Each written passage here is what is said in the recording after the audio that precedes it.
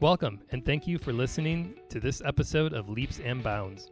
I'm your host, Tom Bash, and I'm thrilled to be bringing you conversations with some of the most successful CEOs, sales leaders, and home improvement professionals.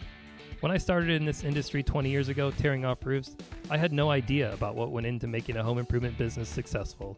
Now, having met with thousands of contractors, helping them adopt technology, and watching them grow, I'm excited to invite them on to share what's made them successful, what they're doing today to stay ahead of their competition, and the advice they have for others.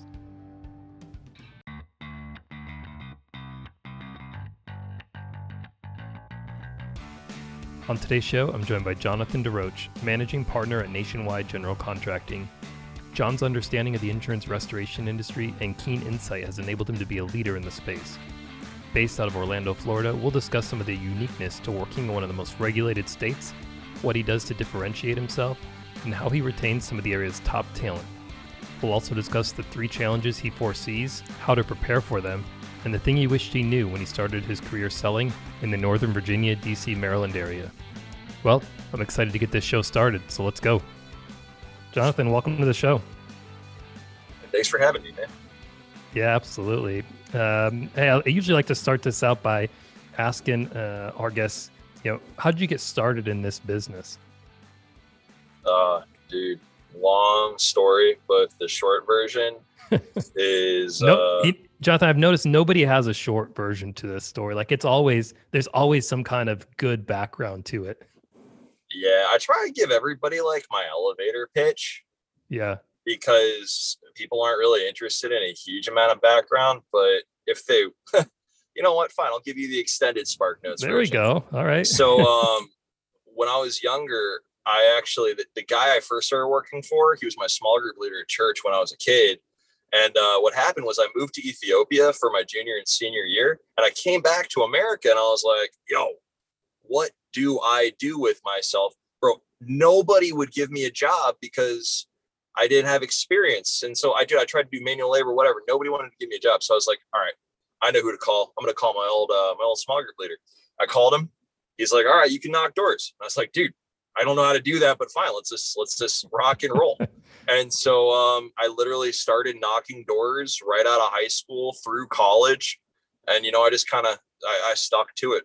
That's more or less my story. Where was this at? Where were you doing it at? Northern Virginia, right outside DC. So Virginia and Maryland.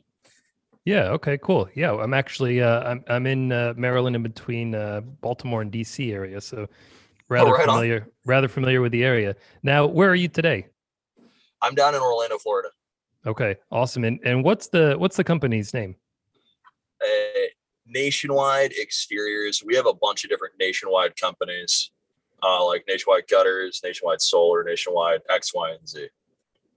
Awesome. And then what do you guys specialize in? Generally speaking, it's just insurance restoration and roofing. We do a lot of roofing. So the thing is that we have a commercial division and we have, let's assume 85% of our work is residential, but we just kind of like stumble upon literally everything. We even bought a gutter machine because we were tired of subbing out to other people because you have to hang your hat on that. But more or less it's just roofing. Yeah. And, a lot of our listeners, they're not as in touch with what happens or what transpires in the insurance world. So do you mind just kind of giving us a high level overview of what that looks like? Effectively, in homeowners policies, if they have an HO3 policy, they should have coverage for hail, wind, storms like that. So in the event that they have a high enough wind speed storm or a large enough hailstorm, and they have the type of roof that would get damaged by one of these events, as long as it's covered by their policy, once their insurance company comes out, they will eventually pay for the replacement of the roof, sometimes gutters, sometimes siding, just literally whatever. But it's completely contingent on the kind of policy that the client has. And then at the end of it, well, the insurance company pays for the replacement. Yeah, you make it sound so easy.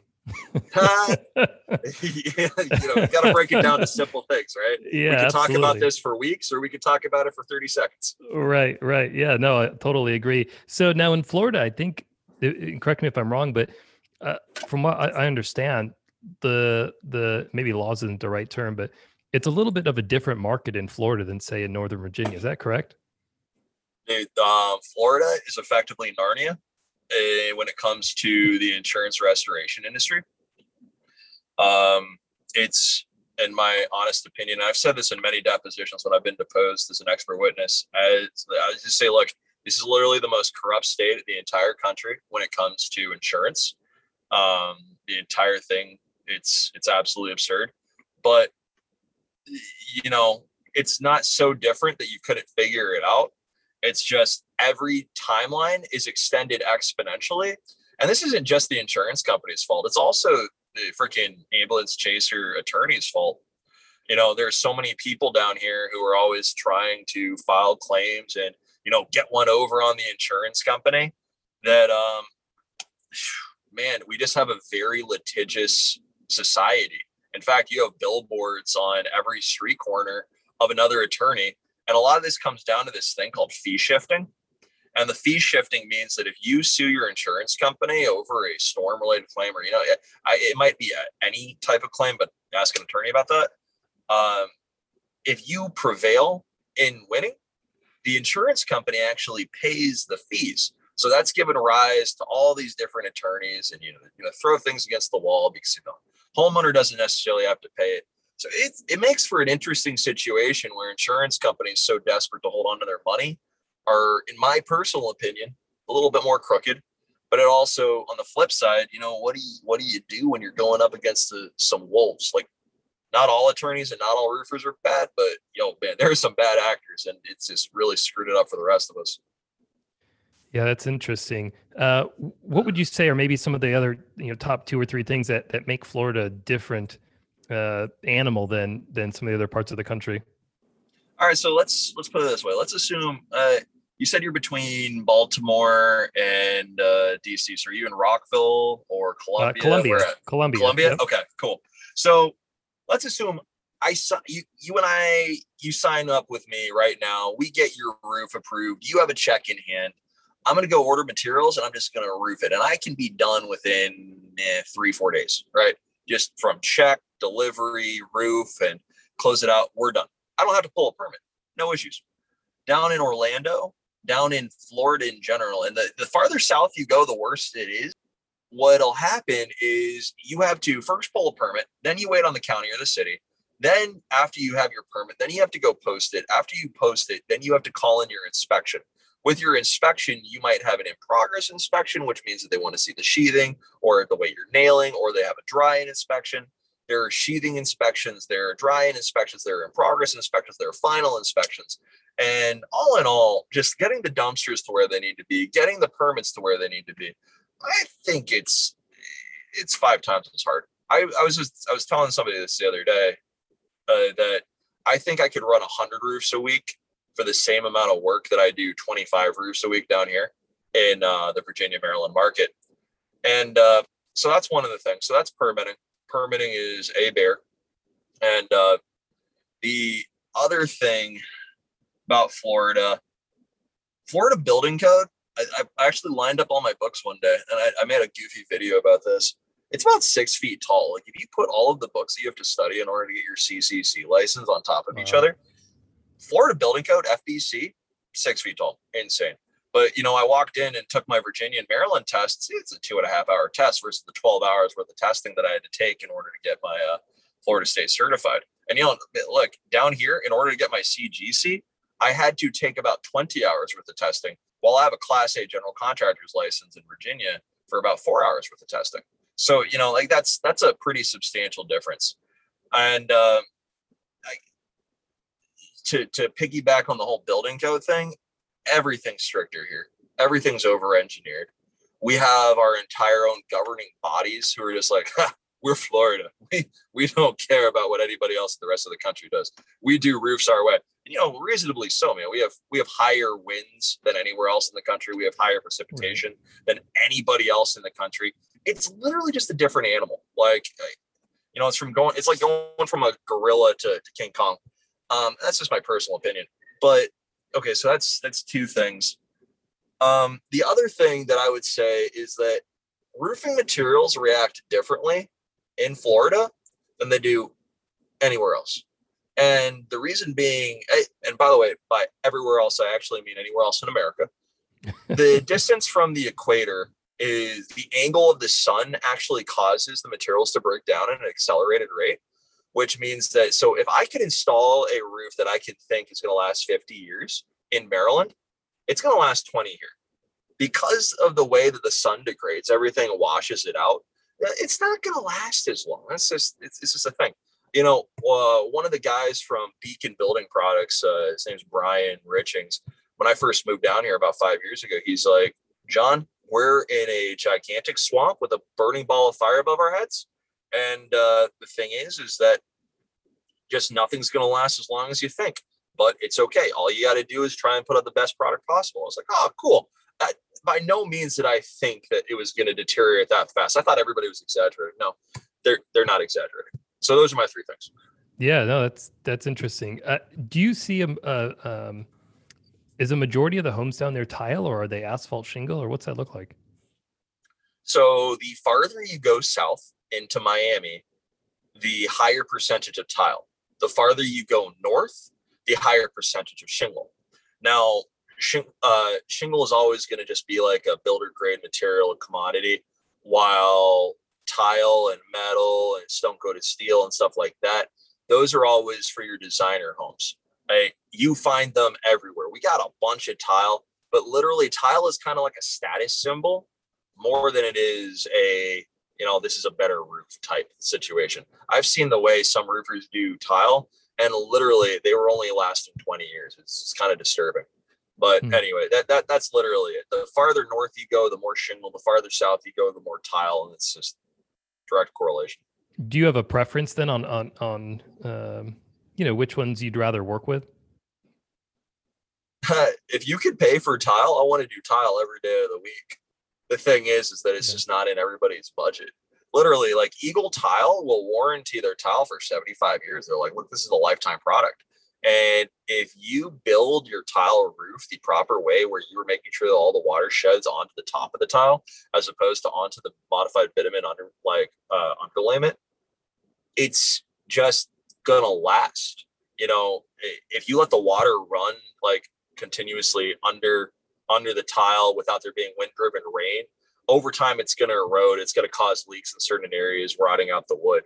But if you install it right, it's a beautiful system. Down here, I like to do a lot of the composite stuff. It's the same stuff that a large mouse theme park in Orlando loves to use on all their buildings. It's just man, this is literally lifetime products. I love tile. I love it so much. But I just the same way some people need to buy a Kia and some people want to buy a Mercedes, there is a substantial difference in price. Yeah, absolutely. Do you see a fair amount of standing seam metal roofing down there? I'd say fair amount. I guess let's assume it's maybe 3% of the market. Oh, okay. Gotcha. More of an accent then. Yeah. There are a lot of people who want to install metal roofing, but there's some people who swear by metal roofing if installed properly with like the proper heads, and you make sure like all the washers and everything are covered. It's a nice system. But in Florida during rainy season, from I think it's like June until August, about 1 to 4 p.m. every day, it's gonna sound like you're under attack. So because rainy season, we have these torrential downpours. And so while I might think about having a metal roof in another state, here, it's just insane. You're literally going to be yelling at each other while you wait for the rain to stop. And the rain's going to stop in an hour. So once a day, you might as well put some headphones in. So I think that might be one of the reasons not as many people do metal, but it's kind of like a coastal thing. So the farther to the coast you go, the more metal you will find. The farther inland you go, the less metal you'll find. Yeah, I'm starting to understand now why that test is so long. It's a lot to it. It seems to be a very diverse state with a lot of options and a lot of complexities. Yeah, man, dude, we're a gigantic state. I'm pretty sure it takes like 10 hours to drive from the top to the bottom. And, people make jokes like, "Oh, Florida man this, Florida man that." Dude, like, you could not pile all of us into one room and think we were all the same. Like, it's actually pretty cool. I really love this area. It's like a gigantic melting pot, kind of like DC, except not as hoity-toity. And dude, we just have all these different climates from all the way down in Miami, where it's just you're gonna burn, to up in Jacksonville and Pensacola and the Panhandle, and you just got to know how to deal with everything in different spots. And the closer you are to the coast, we have wind maps, and there are different load ratings that you need for different types of systems in order to permit them in different zones. And it's fun stuff, in my personal opinion. But yeah, it's a very diverse state, no matter what the news tries to tell you. Yeah, no, absolutely. I'd love to shift gears just a little bit and talk about, what are you guys doing really well today? What's been working for you? Oh man, it's a good. I was asked this question the other day, and the answer is just a lot of things. And I don't mean that in a "oh wow, we're fantastic" kind of way, but and I'll explain it the same way. Everything's kind of like an aggregate of all the different points you get. In my opinion, we have a nice brand that gives us like 10 points. We have nice wraps that gives us another 10 points. We're using social media that gives us another 10 points. I actually have multiple segues. When people see a segue, they're like, "Yo, I want to work with you." That's probably going to give me 20 points. In a world where there are so many different roofers, and you can literally choose from anybody. The differentiating factor is when I combine all of those things, and people like that. So I'd say that our brand and the cohesiveness of what we have going on is probably the best thing. But the thing is that that's truly a mix of a lot of different things. Yeah, it's interesting. So the branding and the brand awareness of the business has helped you, because where do most of your leads generating? Are they coming inbound, or are they generated as a result of canvassing? So years ago, it was primarily door knocking, and now we actually have a hefty amount of inbound traffic.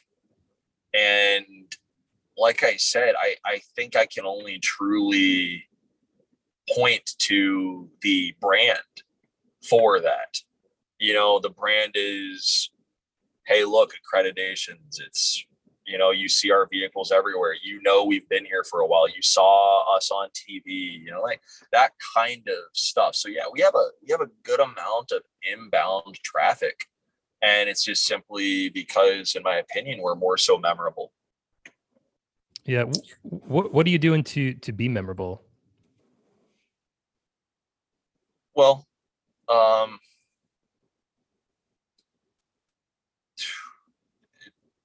really, I just don't want to look like other roofers. And I just don't want to be loped into the same bucket. So while everybody else is going to the same spot to get their logos, to get their brand, and they're either going to go get the $15 Nike shirt or like off-brand polo.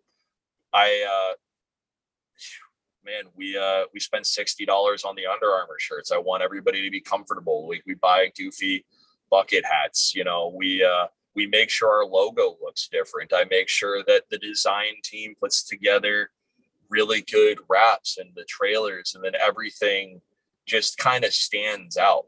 Because in a world where the average logo, the average brand is a few stock photos, and a guy you paid $500 to build a website for you, we spend an exponentially larger amount on the brand.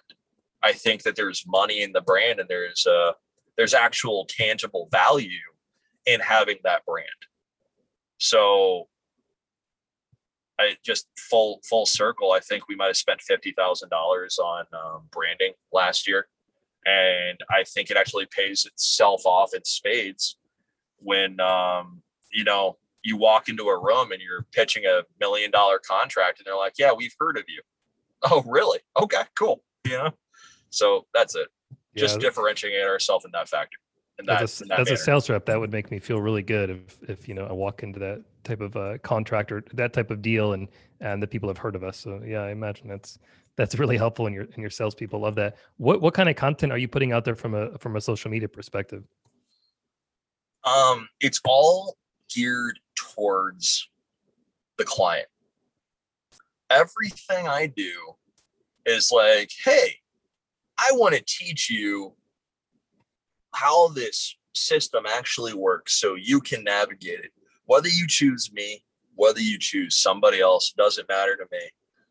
One of my taglines is whether you need a policy expert, calling a public adjuster, a legal expert, calling an attorney, or a building expert, calling a contractor like me, you need to hire a professional today because you shouldn't navigate this by yourself.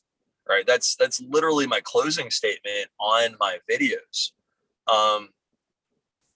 My content, I do these silly things called story time with John, and I talk about a story that, this is something that happened with another roofing contractor. This is something that happened with the building inspector. This is something that happened with an insurance company. And it's kind of like I'm telling you a story to teach you something. And there's always hey, this is what I wanted you to learn from this. I don't know why it's like this. It is like this, though. So this is what you should learn. And then, hey, no matter what you do, make sure you get your professional as quickly as you can. I believe in PAs, I believe in attorneys, and I believe in contractors. We all have our own lane and we can work together, high five our way to the client's bank. Yeah. No, that's great. How are you bringing on and maintaining good talent? Oh, so as somebody who's been a sales rep, we just try and be as fair as we can. Like, don't get me wrong. There's always going to be somebody who's going to try and take advantage of the company at some point. And, they're never going to think anything's fair. But we have a very, very low attrition rate because of, one of my old mentors actually taught me this. He said, people don't care how much you know until they know how much you care. And I attempt to do my best to make sure that, the people who are involved in the company know that, we actually give a crap about them. And we try and make sure that they're always paid fairly and paid on time as much as it is possible. And just more so transparency, because the thing is that I try to add value to the project manager and to all the staff as well. The same way I would sell a client, I am also interested in selling the project manager, selling, the office staff, as in, hey, how can I help you? How can I make your life better? How can I help you achieve your goals? And in a situation like that, people are actually interested in achieving their goals. And when they've achieved goals with you, they feel like, oh, wow, I can keep going up. They have forward motion. And with forward motion, why would you ever leave? And that's generally speaking how I try to. I think that's one of the ways we do this. Yeah, it's funny. There's this. Let me caveat this by saying I don't have an opinion, but there's this debate that often goes on about between retail sales reps and insurance restoration sales reps, and retail sales reps feel like they're really selling. And I've been on both sides of this, right? I've sold insurance and I've sold in a retail market in New York. And, what's your take on the amount of selling that transpires or takes place when it comes to a restoration project? So years ago, I actually think that they would have been right as far as retail being harder than insurance. And it also depends on the kind of market you're in. Nobody knew what insurance restoration was, like 8 years ago. They're like, oh, wow, you can get me a free roof. This is really cool. I've never heard of this. Nowadays, with the sheer amount of propaganda against insurance restoration contractors, with everybody and their uncle having had having had known somebody who's done this before, where it used to be one of the best kept secrets, like if this industry, I think it was started in like the 80s, more so in Texas.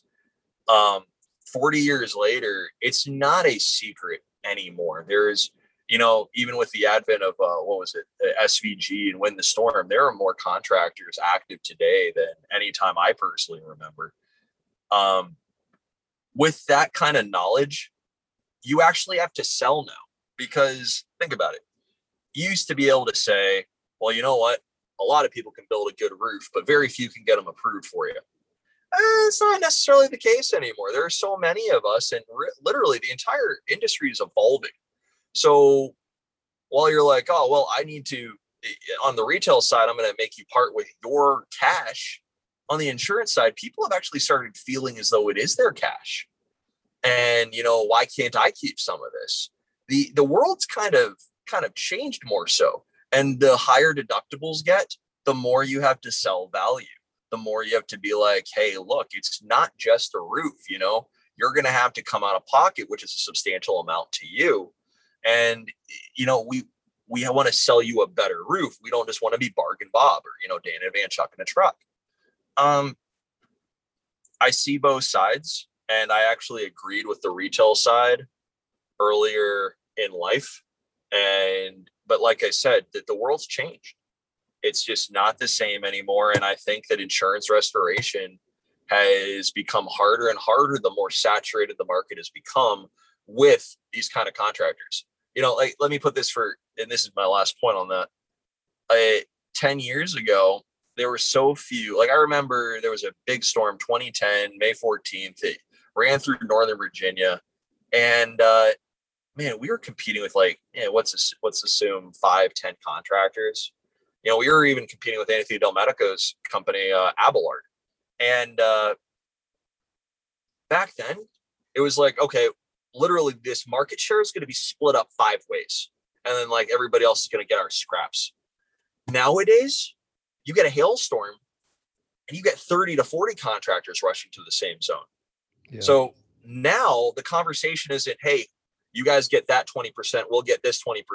Now it's like, man, you know what? I think I'd be cool with like 3% of this store. It's just, the game's changed and it's become exponentially harder. But I don't think retail's as hard as people say. And that's just my personal experience. Sure. Well, you might have some retail folks disagreeing, right? Yeah, you know what? That's fine. We're allowed to disagree. I've literally done both. And yep. I don't know. Yeah. No, it's good. Good point. Also, kind of along those lines in the evolving the industry's evolvement, I heard more and more recently around lump sum contracts as opposed to cost plus. What's your take on that? Well, there's one thing to be said, which is the primary point. And this is something Zig Ziglar used to say. He's like, I'm going to teach you all these different techniques. And you're going to say, this isn't going to work every time. He says, nope, nothing's going to work every single time. But when the time that it does work, you're going to be glad that you had it. We have done lump sum on multiple occasions. I like it.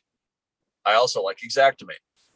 I will actually meet the insurance company wherever they are until they're unreasonable with me. So for example, one insurance company, they want to use Symbility. Okay, fine. I'll play the game. We'll use Symbility. Another insurance company is like, I only use Xactimate. All right, fine. We'll use Xactimate. Another insurance company says, hey, I'm going to use SimSol. The second somebody brings up SimSol to me, I'm like, no, buddy, not going to happen. I will lump sum that in 5 seconds. You think you're going to get me to do this roof for $275? I swear you can. We're done talking, so like literally I'm ready to play ball until I feel like somebody's being unfair. So like if their preferred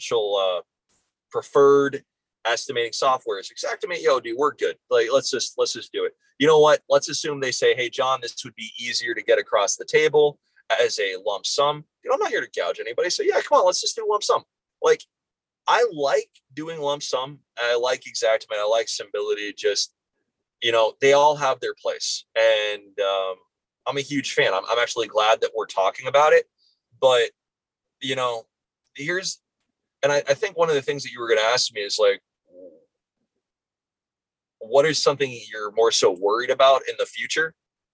4 years ago, I was using RFG as a trade code on Xactimate.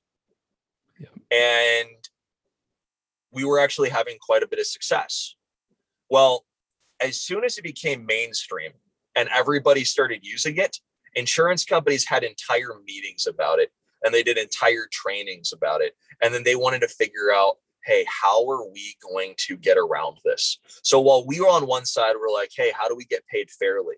They on the other side were like, hey, we have to protect our bottom line. And, look, man, there's nothing wrong with that. I'm not really here to cast stones, but at the same point, how do I take care of my client? And they're like, how do we take care of our client? And when their client is a shareholder, that's literally what they're doing. So they start having meetings and they ixnayed RFG as a trade labor code. Don't get me wrong, we get it maybe like 5% of the time nowadays, but it's not nearly as much as it used to be. So this whole lump sum thing, it's cool. It's now a buzzword. I just hope it doesn't go down the crapper the same way a lot of these other things have. Like when something hits popularity and you get Beavis and Butthead calling in an insurance company being like, hey guys, I just want to give you this lump sum contract. Dude, they're going to try and freaking charge $900 a square on a easy walkable shingle. Bro, it's over. Like, dude, they will find a way to go around us. But, I'm a fan. I think that's my final statement on that. Yeah, no, it's an interesting idea. And like you said, I think you always need to stay sort of ahead of that curve. And I think where the market's at today is sort of adopting that mindset of lump sum. So yeah, one of the things I was going to ask you is sort of, what challenges do you foresee in the future? Aside from that, is there anything else that you see facing the industry that may disrupt the way that you're currently doing things in the next, say, 3 to 5 years? All right. So door knocking is going to die to a larger extent sometime in the near future. When people, I've got 3 things here, and these are things that keep me up at night, but whatever, we pivot. Was that evolve or dissolve? This is a fact. We have to evolve. So door knocking. I used to tell people, hey, don't worry. The Mormons got us, was it the Church of Latter-day Saints? They went and sued, and they got the Supreme Court to protect knocking rights. Now, I don't know if I'm misquoting that, and I very well might be. Doesn't matter. I've been using that line for years, where I'd be like, yeah, you guys can't tell me I'm soliciting. This is literally my constitutional right. That's not going to fly for much longer. They're passing entire laws saying that you cannot knock and solicit in certain communities door to door, and they're going to get away with it. At some point, the whole door to door, hey, you guys have damage business model is going to die. And you'll have to figure out how to target people digitally, target people through, whatever marketing scheme you can come up with. That's something that's a challenge that I worry about and I work on a daily basis. The other thing is that I've been in Orlando for 5 years. And 5 years ago, I think 10 to 15% of the market was right to repair. Right to repair is where the insurance company can invoke what is called right to repair, being that they are going to choose the contractor and they are going to set their price. They're going to send them out to your house, pay them directly. They're going to do the work, and you don't really have a say in it because that's something you signed up for in your policy. Today, man, I think 40% of the market's right to repair, and I think at least 60% of them have the ability to invoke it if you get unruly. So over time, I personally believe that they're going to pigeonhole us much more similarly into the vehicle industry. They have the not a book value. They have entire price sets about how much they're legally allowed to charge and all that. If they're going to work with the insurance company, and the insurance company can just tell you to go pound sand. I believe that we're headed that direction where right to repair is going to be a constant factor in whether or not you're going to be able to work with, half, maybe even 75% of a neighborhood. And, that's definitely going to starve a lot of contractors. And the third thing is the deductibles. Man, deductibles are getting higher. They're getting even crazier. And, it wasn't like this years ago. I remember when people started whispering about, hey man, they're going to start moving percentage deductibles onto everybody. I was like, whoa, no way. And then they started doing it. Then they started doing things like, I think Allstate has RPS. What is it, like RPS roof something. It's basically where they prorate the granules on your roof based off of the lifespan of the roof. Yeah. And it's like, dude, you've literally lost 50% of your claim right there. And as they write these things into policies, as they get rid of matching, as they, they increase these deductibles, eventually the truth of the matter is that the business as we know it will cease to exist. Because while we're constantly looking for a way to take care of the client, that's just that might be some of us. Like, other people are looking for a way to increase their margins astronomically to an unreasonable end. And so in retort, the insurance companies are consistently looking for new ways to be like, oh, yo, you guys just tried to charge me more. I'm going to figure out how to pay you less. And it's this never ending battle where we're all just like ducking and weaving.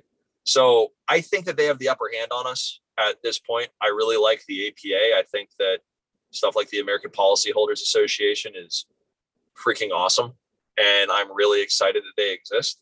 But at the end of the day, the insurance company is the 10-ton gorilla, and eventually they're going to write us out of existence.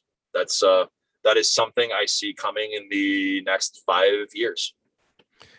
Yeah, well, it's a bleak way to end this podcast episode. No, you know what?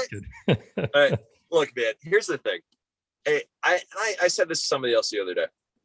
Here's the math in my head. This is how I wake up every morning. I don't need it all.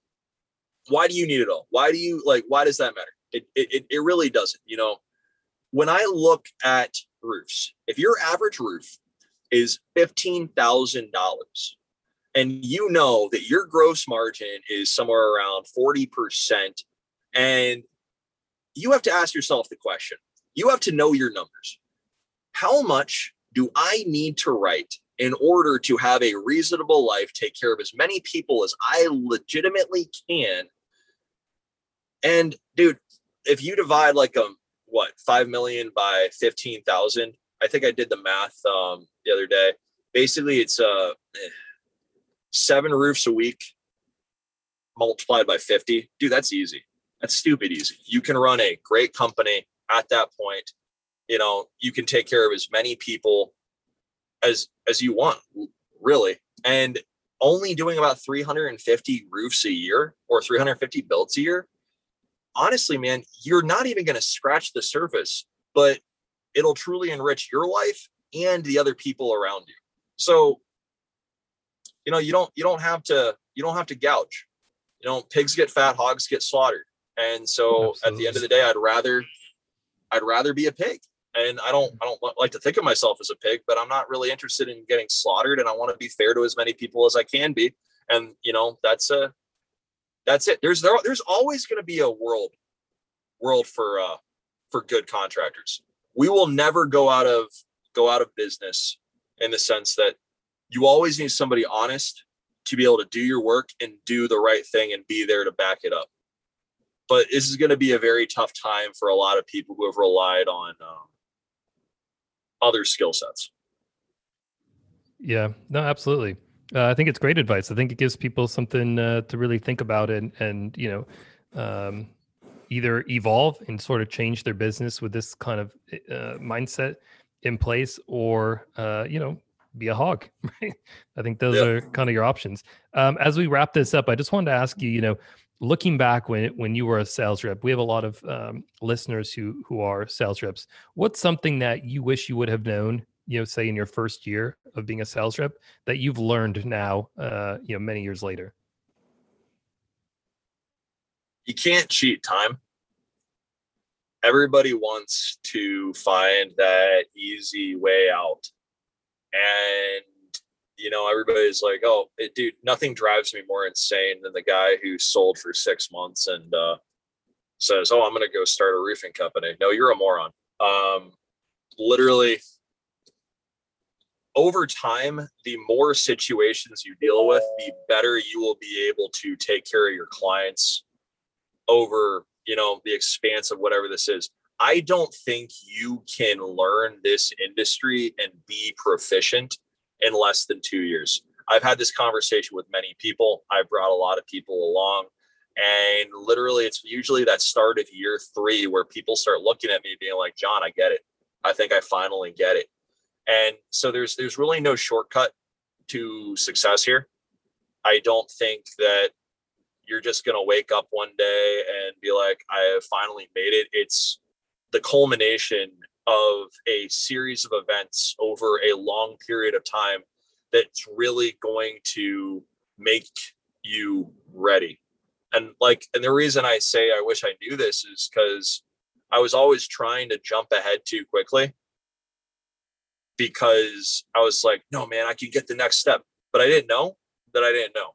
So now one of my favorite questions for other professionals is, what am I not asking? What should I know that I am not asking you right now? You know more than me. What am I not asking? And literally I learn something every day. But back then, maybe 10 years ago, I was like, "Man, I'm the man. I'm selling all these, whatever it was."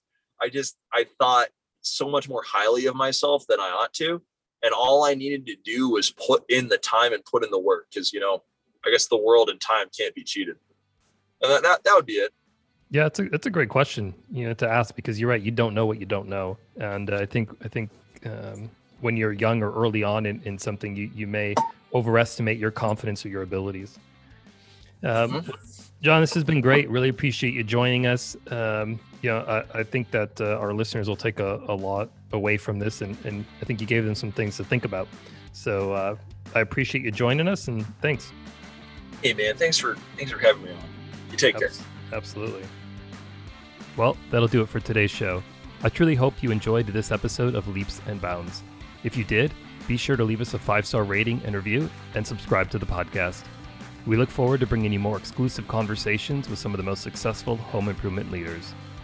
If you're interested in learning more about Leap, be sure to check us out at leapdigital.com or follow us on our social channels.